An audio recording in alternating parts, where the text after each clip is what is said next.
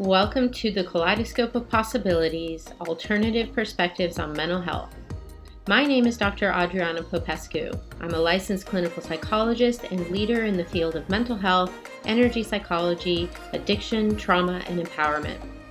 In this podcast, we will be exploring mental health from a variety of perspectives, from the spiritual to the shamanic and beyond. What if mental illness isn't everything we think it is? What if everything we see as a pathology is actually a possibility? What else is possible with mental health? Hi, everyone. Dr. Adriana Popescu here with you today with another episode of Kaleidoscope of Possibilities, Alternative Perspectives on Mental Health. I am really excited today to have with me Esther Nicholson. She is the author of Soul Recovery, 12 Keys to Healing Dependence. She's a speaker, recovery coach, recording artist, and recovering addict who brings her incredible journey of transformation to a practical curriculum, addressing the root causes of dependence as they occur in contemporary living. Her soul recovery programs expand the traditional concept of 12-step recovery into spiritual practices that have served thousands. As a gifted vocal artist, Nicholson's musical career includes worldwide tours with Rod Stewart and Bette Midler, with appearances on such TV shows as Oprah, The Tonight Show, The View, Good Morning America, and The Ellen DeGeneres Show. Esther has inspired thousands with her keynotes at conference events, including one that we recently both spoke at. Esther is a trusted advisor on the She Recovers and NAATP DEI committees and is instrumental in shifting the business as usual practices of treatment providers with her workshop, Healing Bias and Racism in Recovery for Industry Leaders. I'm so excited to have you here with us today, Esther. Thank you so much for coming on the show. Welcome. My pleasure. Thank you for having me. Yeah. I always like to start off with asking our guests to tell us a little bit about yourself, your journey. How did you get to where you are now doing what you're doing? What was that process like for you? God, I hope that doesn't take up our whole 30 minutes. I'll try to be brief. But in short, I just celebrated 36 years of recovery on November 1st. And I'm very grateful for that. But I remember before I started my recovery journey, you know, I was addicted horribly to crack cocaine. My daughter was removed from my care.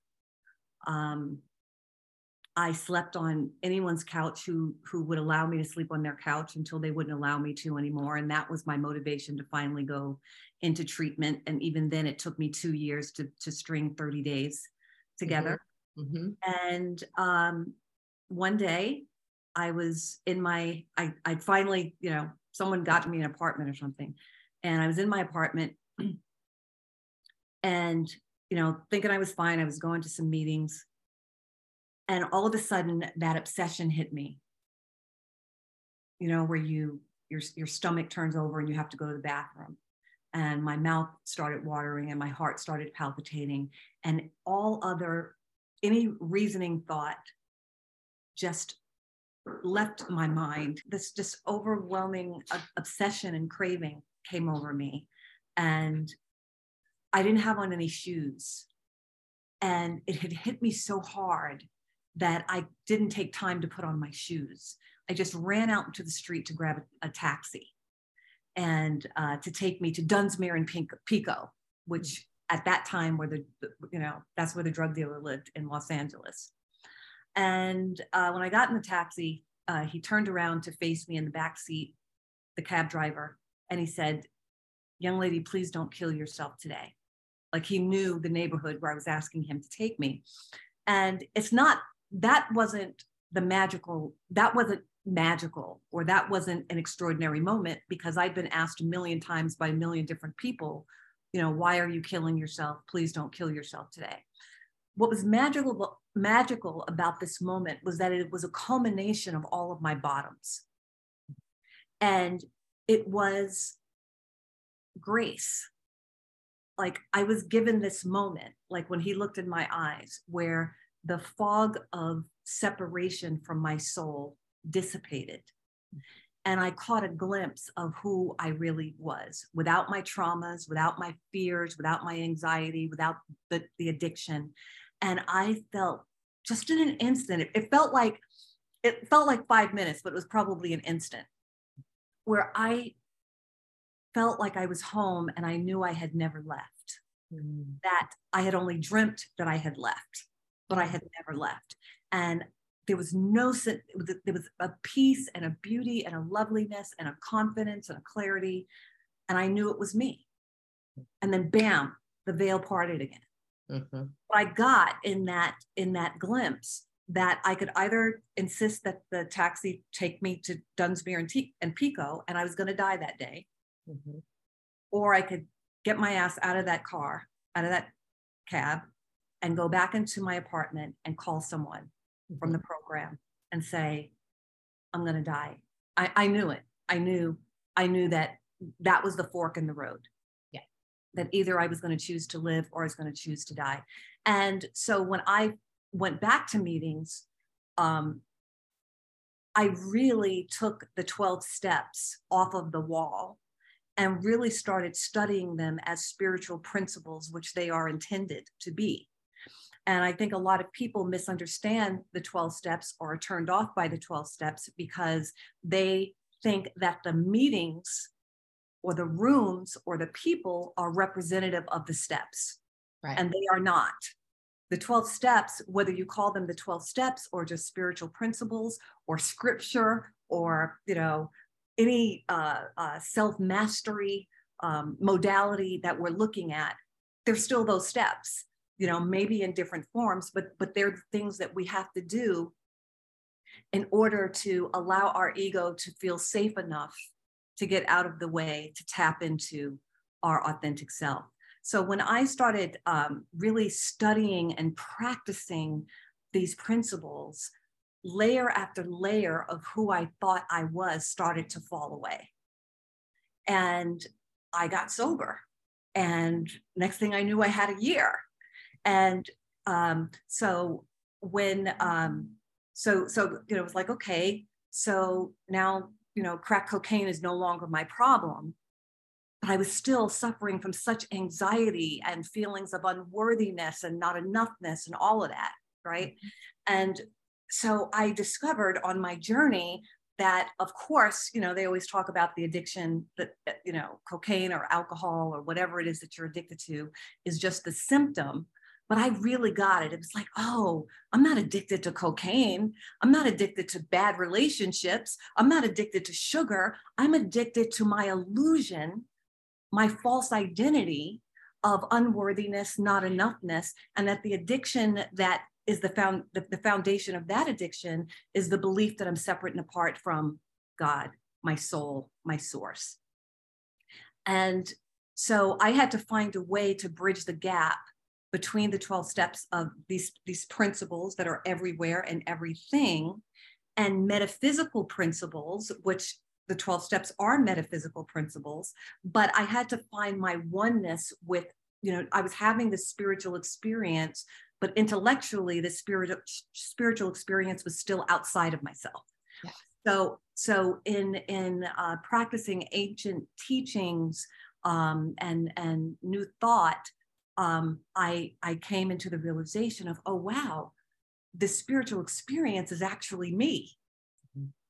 I'm one with it. I'm one with this power that we call God, which then shifted my recovery to a whole nother level. And then I was like, I have to teach this, and of course we get to teach our testimony. Mm-hmm. We get to teach, our evolution. And that's how soul recovery was created, in the recovery, the rediscovery, and the reawakening to our soul, because that's what happened to me in that taxi. Yeah. That day was I had rediscovered something about me that had gotten lost. And then I had to go on the journey of rediscovering that and reawakening to that, right? And remembering that. So that's what soul recovery is. And, that's what brought me here to this day.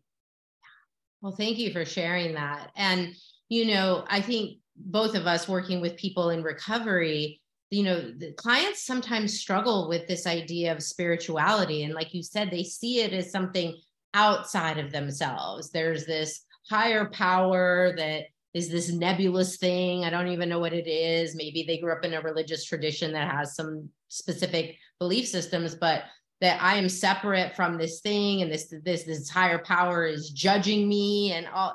And they really struggle to even understand what spirituality is, much less how to have any kind of connection with, or that knowing that you've described, the knowing of that oneness. Like, how do you handle that with folks when they're really lost on that? Thank you so much for asking that question. I'm ready. When I'm with clients, who I take through my program, we spend about 3 weeks to a month on doing higher power spirituality therapy, because so many people have been traumatized by the misunderstanding of that and the abuse of that, which isn't spirituality at all. It was something else called spirituality, right? And so because I am a 12-step person, and we look at that third step of making a decision to turn my self-will, my limited will, my fearful will, my disconnected will, and my life over to the care of something higher than myself. We do a lot of tapping on that. We do a lot of talking about that, and educating them that the higher power that they're turning their will and their life over to is actually their higher self. It is actually their real self. Yeah. It is that part of you that maybe you don't even remember catching a glimpse of it, or maybe you don't even remember ever experiencing it, but it's that part of you that you dream about. That you never thought, so to like just break it down in terms that, because we're always trying to break down something in a way that the person sitting in front of us can understand, right? So it's that part of you that you've always dreamt about, but you didn't dare to dream it. That's the real you. Yeah. And if you could get behind turning yourself over to a power that is within you, that's got your back, that adores you, that cherishes you, that loves you, that doesn't judge you, that only sees the highest. I don't know if I had this kind of dad. I don't know if you've had these kind of parents or anyone listening, but I remember when I first started smoking marijuana, and my dad was a Baptist minister, and my mom said, "Buck," his name was Buck, and they call me Dimples. Dimples is smoking that stuff, right? And my dad looked at me and he said, "Not my baby, not my baby. She's not doing that." So that's the way our higher power, the higher version of us, which we call the soul, it doesn't see your mistakes. Right. It doesn't see all this crazy stuff that you think about yourself. In essence, it's saying, "Not my baby. My baby's perfect. Yeah. My baby is the beloved. That's what my baby is." And so when we can get behind that, it's like, would you turn your will and your life over to a love like that? I'm like, of course. I'm like, let's roll with that. Yeah. It's like our friend, TJ Woodward talks about the essential self, or the authentic self, which I think is just the same concept you're referring to. And clients sometimes when they come, especially to treatment, like a recovery program, they feel so broken and so defective, and just the shame is they're just riddled with shame, and then mental health things, anxiety, depression, all of it. And they are so disconnected from that essence, that true essence, that's their soul. And so sometimes what I share with them is, look at children, look at young children, like before they get conditioned and programmed and all the things. Absolutely. The young children, the babies, that sparkle in their eye, the joy of just looking around or playing with a toy or whatever it is. And they're so, yes.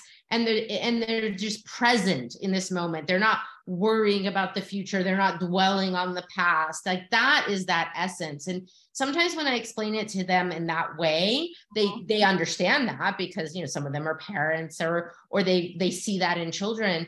And I say, but that essence has always been within you, and it's still there. You've just gotten disconnected from it. Absolutely. Absolutely. Yeah. Yeah.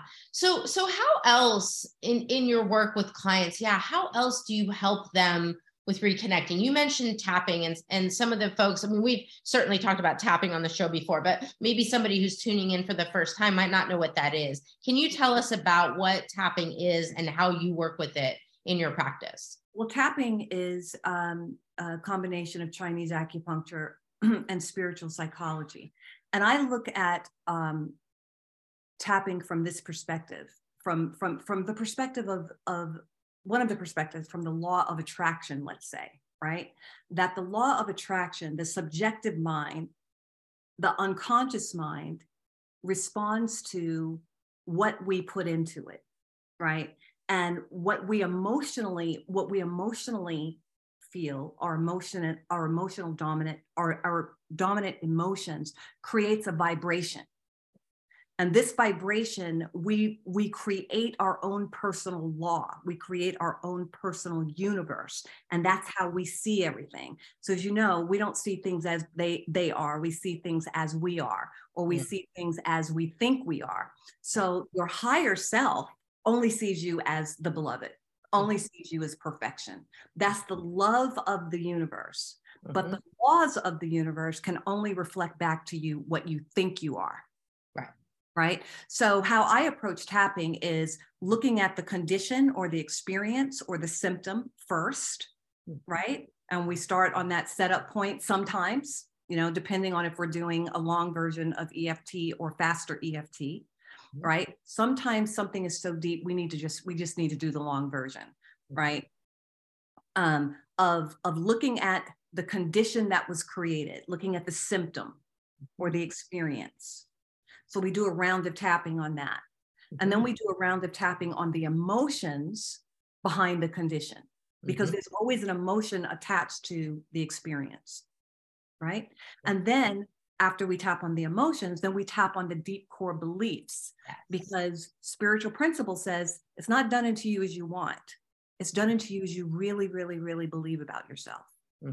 So then we start tapping on those beliefs. And we start tapping on the patterns. And then we give ourselves permission to embrace and accept and own everything that we just said: the condition, the patterns, the emotions, the beliefs. And then we give ourselves permission to let it go as we're tapping, right? Understanding that it's not the part that created the condition that's letting it go. It's your higher self that's dissolving it into the nothingness from which it came. Right. And so that's how I look at tapping. It's like we deal with the condition, but in order to deal with the condition and the pattern, we have to look at the emotions that created the pattern, and we have to look at the beliefs that created the emotions. And when the beliefs and the emotions are dissolved, the pattern's going to dissolve. Yeah. Yeah. And I think people sometimes in traditional substance abuse treatment don't quite go that deep with it. They think, well, all you need to do is just stop drinking, go away to a program for 30 days and you'll be cured, right? Stop drinking, stay away from the drug dealers, delete them from your phones, like behaviors, right? And we know that it's so much more than that. Like you just so beautifully stated, like we have to look at what's causing the behavior, right? It's some sort of emotional state. Maybe it's unresolved trauma. I want to talk about that a little bit with you as well. Maybe it's these belief systems that are like the subconscious programs, like a computer. Our subconscious mind is like a computer, and it runs on programs, and sometimes those programs are glitchy and defective, and they're telling you really bad things about yourself, but they're still operating on the hard drive. So I look at that as like all the documents that we open up in the course of a day, right? That we might minimize. So they might not be in our field of awareness, but they're still there. They haven't been closed out. Right. So between the steps and tapping and meditation and affirmative word, I call it affirmative prayer or affirmative, if that word triggers someone, then affirmative word, which is simply aligning with your higher self. It's not praying to something outside of you to do something for you and kick you down some mercy if you happen to be good enough that day, right? It's you speaking the word for yourself, aligning with the truth about you. Yes. That's all. That's what prayer is aligning with that which is already true about you that you have forgotten. Yeah. Yeah. So let's talk a little bit about trauma, because we know that so much of addiction comes from and with trauma. It's kind of the chicken and the egg, right? Like they're woven together. Yes. How do you work with that in your practice with your clients and with your principles that you're using? How do you address the trauma? Well, trauma happens like in that moment, right? That something like impacted you so powerfully. It impacted you. But it's not that impact that that causes the trauma to continue. It's the perception that you've taken on as a result of that experience. So let's say if you have an accident, for instance, now you've taken on the perception that you're never safe.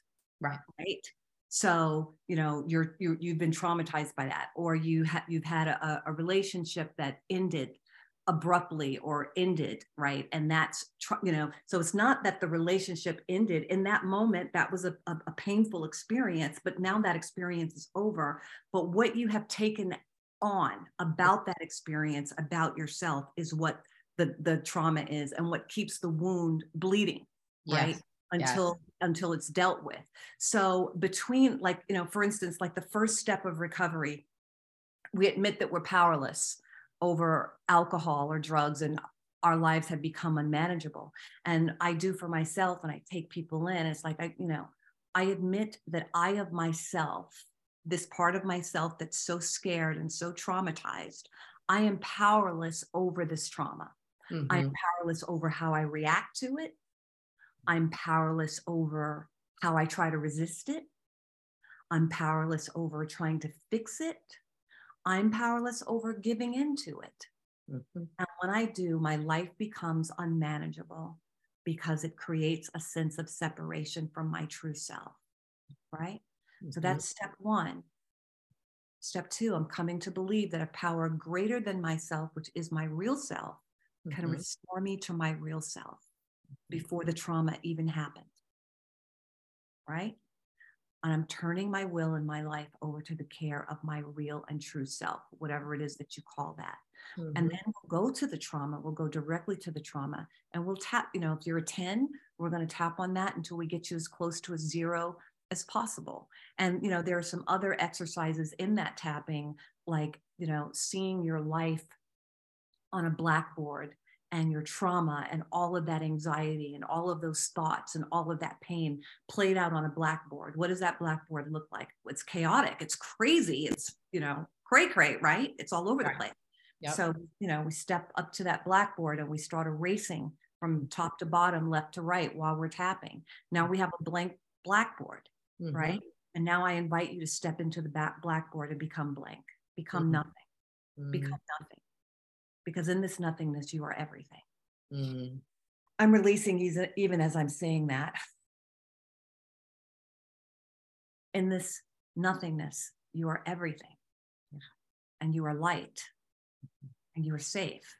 Because there's nothing, you're not safe because there's nothing to be protected from here. Right? You just are. You just be.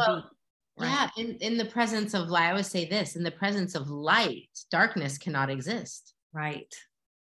Such a simple concept, but like so profound. And I think that's what you're speaking to. Absolutely. Is how do we help people connect with that lightness within that has become quite dark. Absolutely. And so, it has its place to talk about, of course, to continue to talk about the trauma, to work it out or whatever. I try not to pull over and park there in the story too long. Because it just continues to re-trigger and re-injure. And because we are such powerful beings, and our minds are all powerful, that the more that we we repeat the story, the more we recreate it. And, you know, even if it's not happening, it feels like it's happening. Yes, So exactly. we want to get out of that. You know, we want to honor that. Absolutely. We want to honor the little girl, the little boy, the inner child. We want to start nurturing them and loving them. You know, sometimes I say to, and of course, I say this to my clients because I say this to myself. Everything that I teach, I do, just like you. So there are times when something could be so at a place of unrest within you that you can do the steps, you can tap, you can pray, you can talk to people, and you're still restless and you're still anxious. And I liken that, I like to use the analogy of a colicky baby, right? Where the mom will say, I've changed this baby, I've changed the diaper, you know, I've fed them, I've gave them their medicine if they need medicine, I've rocked them, you know, I've done everything I can do, and this baby is still crying. And in that moment, when I see that I've done everything that I've been guided to do to help my inner child, it's time then to just rock the baby. She doesn't want to be fixed. She needs to just be and let these emotions just be. Yes. Because, you know, I have been addicted. I've been guilty of it. I have been addicted to trying to fix the pain. I have a very low tolerance for pain, you know, trying to fix the fear, trying to fix the anxiety, trying to fix whatever's going on with me immediately. It's like, I have no tolerance for this at all. Yeah. Right. Yep. And then I had to realize, you know what, it's not going away until it's time for it to go away. Yes. And there's something, you know, I'm also a scripture girl. I add all of that in. And there's Jacob, I think. I'm not that much of a scripture girl. I remember people's names. But anyway, Jacob said. Somebody said. I said it. I know they said it. That I will wrestle with this angel all night, and I will not let it go until it blesses me. So sometimes, I'm getting ready to cry. Sometimes something has to just be there, because it's there as such a blessing, because we really need this breakthrough. We really need the blessing of this thing. And so it's not going to go away just because we've done all the tools. Right. It, you know, and then you finally surrender and say, okay, it's here to bless me. I just had an experience with a neighbor who has one of those hyped up sports cars that they start like at 6 o'clock in the morning outside of my bedroom window. I was livid. I was resistant. I was going to make it go away. I was going to talk to everybody. It just all this kind of stuff, until I realized I couldn't make it go away, that it was outside of my control. And then I said, this has come to bless me. How has this come? Okay, I'm open for the blessing of this noisy neighbor.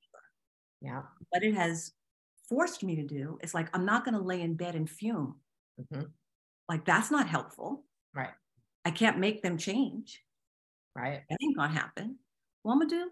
I'm gonna get up a half hour early and go up to my womb room with my candles where I can't hear them. And now they don't exist to me. You know, it's like, and it's like, oh my God, and this is so healthy. I get to go to yoga earlier, and I'm more centered because I'm getting up a half an hour earlier. And it's like, so it came to bless me, because your higher self is always saying, grow, beloved, grow. And we resist that next step of growing until something like that happens. It's like, you gonna grow now, or are you gonna just lay in bed and fume and be pissed off every day? Well, yeah, and stay in a victim consciousness, right? That's what that is. It's and so much, I think, of the work that we do with clients in recovery is about empowerment. You've given your power away to all these external people, places, and things. You've given your power away to your trauma and to your story. You've given your power away to the drugs and alcohol or whatever other addictive thing you got, right? So it's about taking your power back, recognizing, like the serenity prayer, which you do and do not have control over, and focusing on the things that you do. And you gave us just such a beautiful example of how that works in day-to-day life. Absolutely. Well, here's the, take from a soul recovery perspective, right? I don't have the power to give you my power. I have the power to realize and remember my power. I never gave away my power. I thought I did. I don't have the power to give away my power. I'm the power. Wow. You're the power. How are you going to give away what you are? You can't, but you've forgotten. So, so through your spiritual practice, you remembered your power. It never went away. Yeah. That's wonderful. You also have spoken about the importance of forgiveness and also accountability. Those are kind of the two other areas I really wanted to explore with you. So can you tell us a little bit about that? Forgiveness, and I will always say this, from the human consciousness, right? And we are spiritual beings having a human experience. But when we try to forgive from our human consciousness versus our higher consciousness, we're just kind of moving the pieces around. You know, it's like, so normally people will say, you know, I'm gonna be the bigger person and I'm gonna forgive this person. Or it's in the past. You know, I'm gonna leave the past where it is, you know, because time heals all wounds. And I share that time doesn't heal all wounds. Consciousness heals wounds. Yes. Right.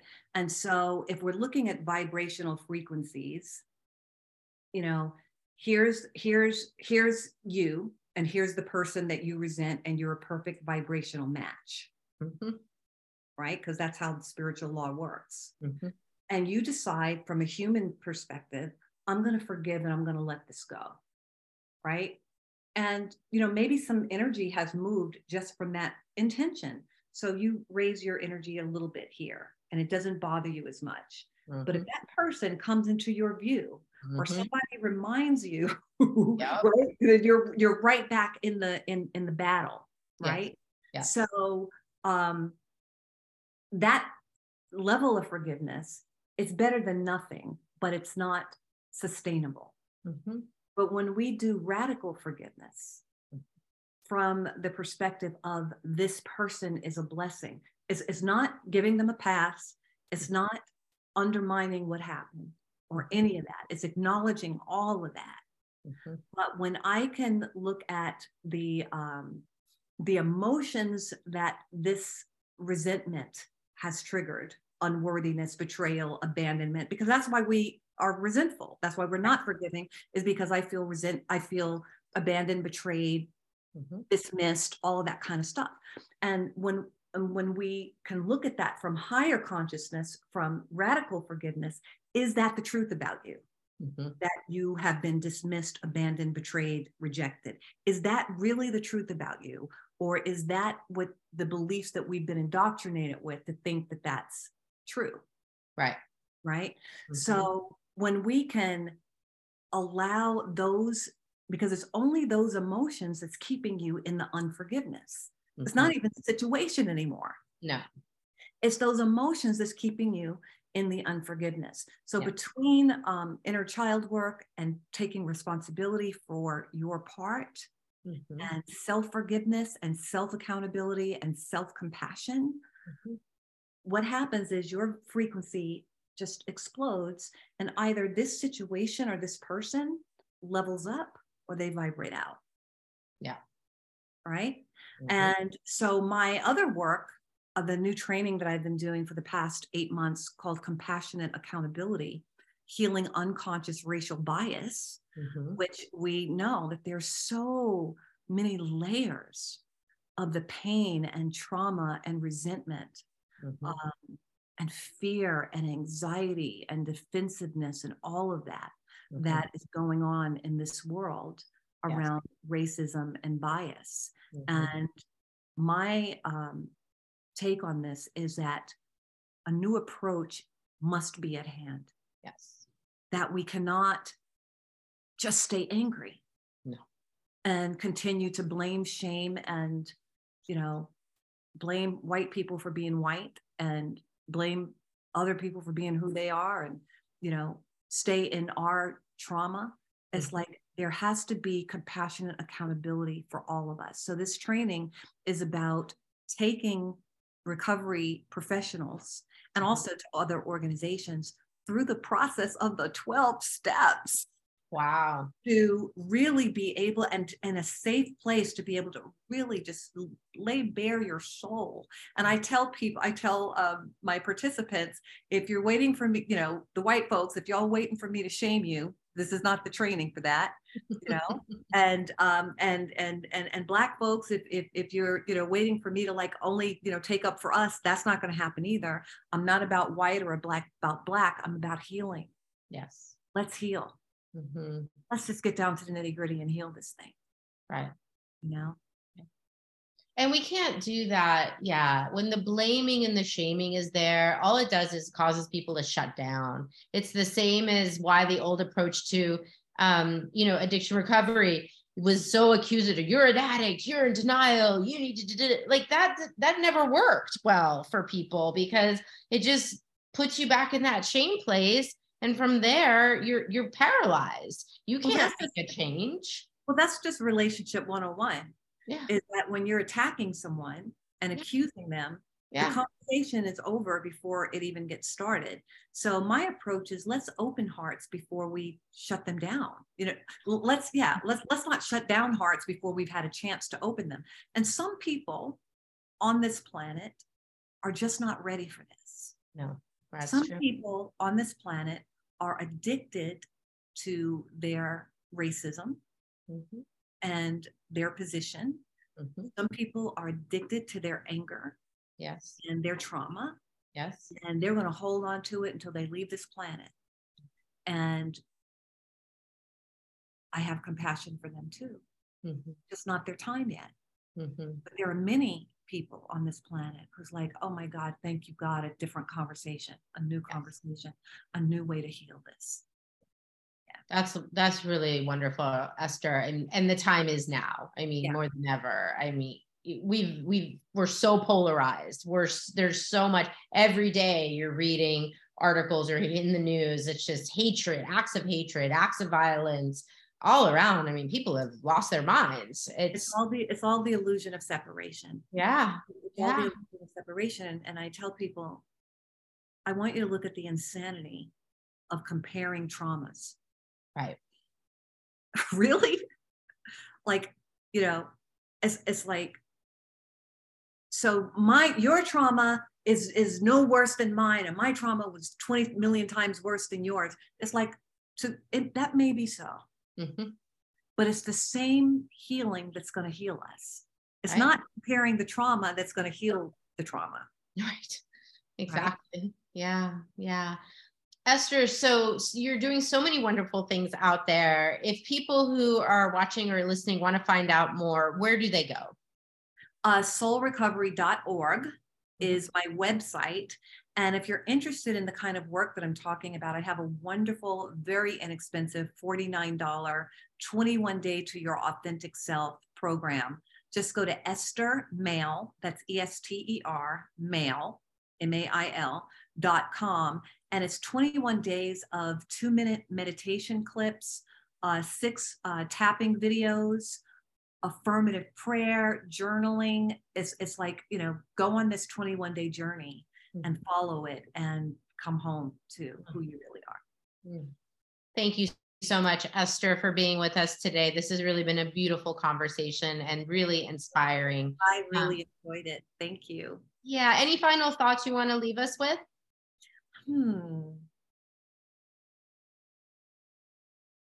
I just honor everyone on their journey. Exactly where you are is perfect. And you are unfolding and evolving just perfectly. And I was just in the fetal position like maybe 4 nights ago. So I don't want you to look at me as a teacher and say, oh my God, she's perfect. It's like, I am perfect as in my higher self, but in my human self, it's like, there are still times when I forget too, that I'm enough, that I'm worthy. But I'm so grateful that I have, it's like I can always return to these tools. And, I tell people, don't worship the tools. Mm-hmm. Use the tools. Yes. Worship what they bring you to, which is your real self. Amen. Amen. Thank you so much, Esther. And thank you everyone for tuning in today. If you've liked this podcast, please do comment, share, rate it, just get it so that we can get it out there and in the hands of more people so that they can know that there is hope, there are tools, there are ways to reconnect with your true, authentic, essential soul self. And thank you so much again, Esther, for being with us today. See you next time on Kaleidoscope of Possibilities. Thank you for joining me for this episode of Kaleidoscope of Possibilities, Alternative Perspectives on Mental Health. This has been Dr. Adriana Popescu. If you enjoyed this episode, please like and subscribe and share with others. To find out more about me, my guests, and more, please visit my website at adrianapopescu.org. See you next time.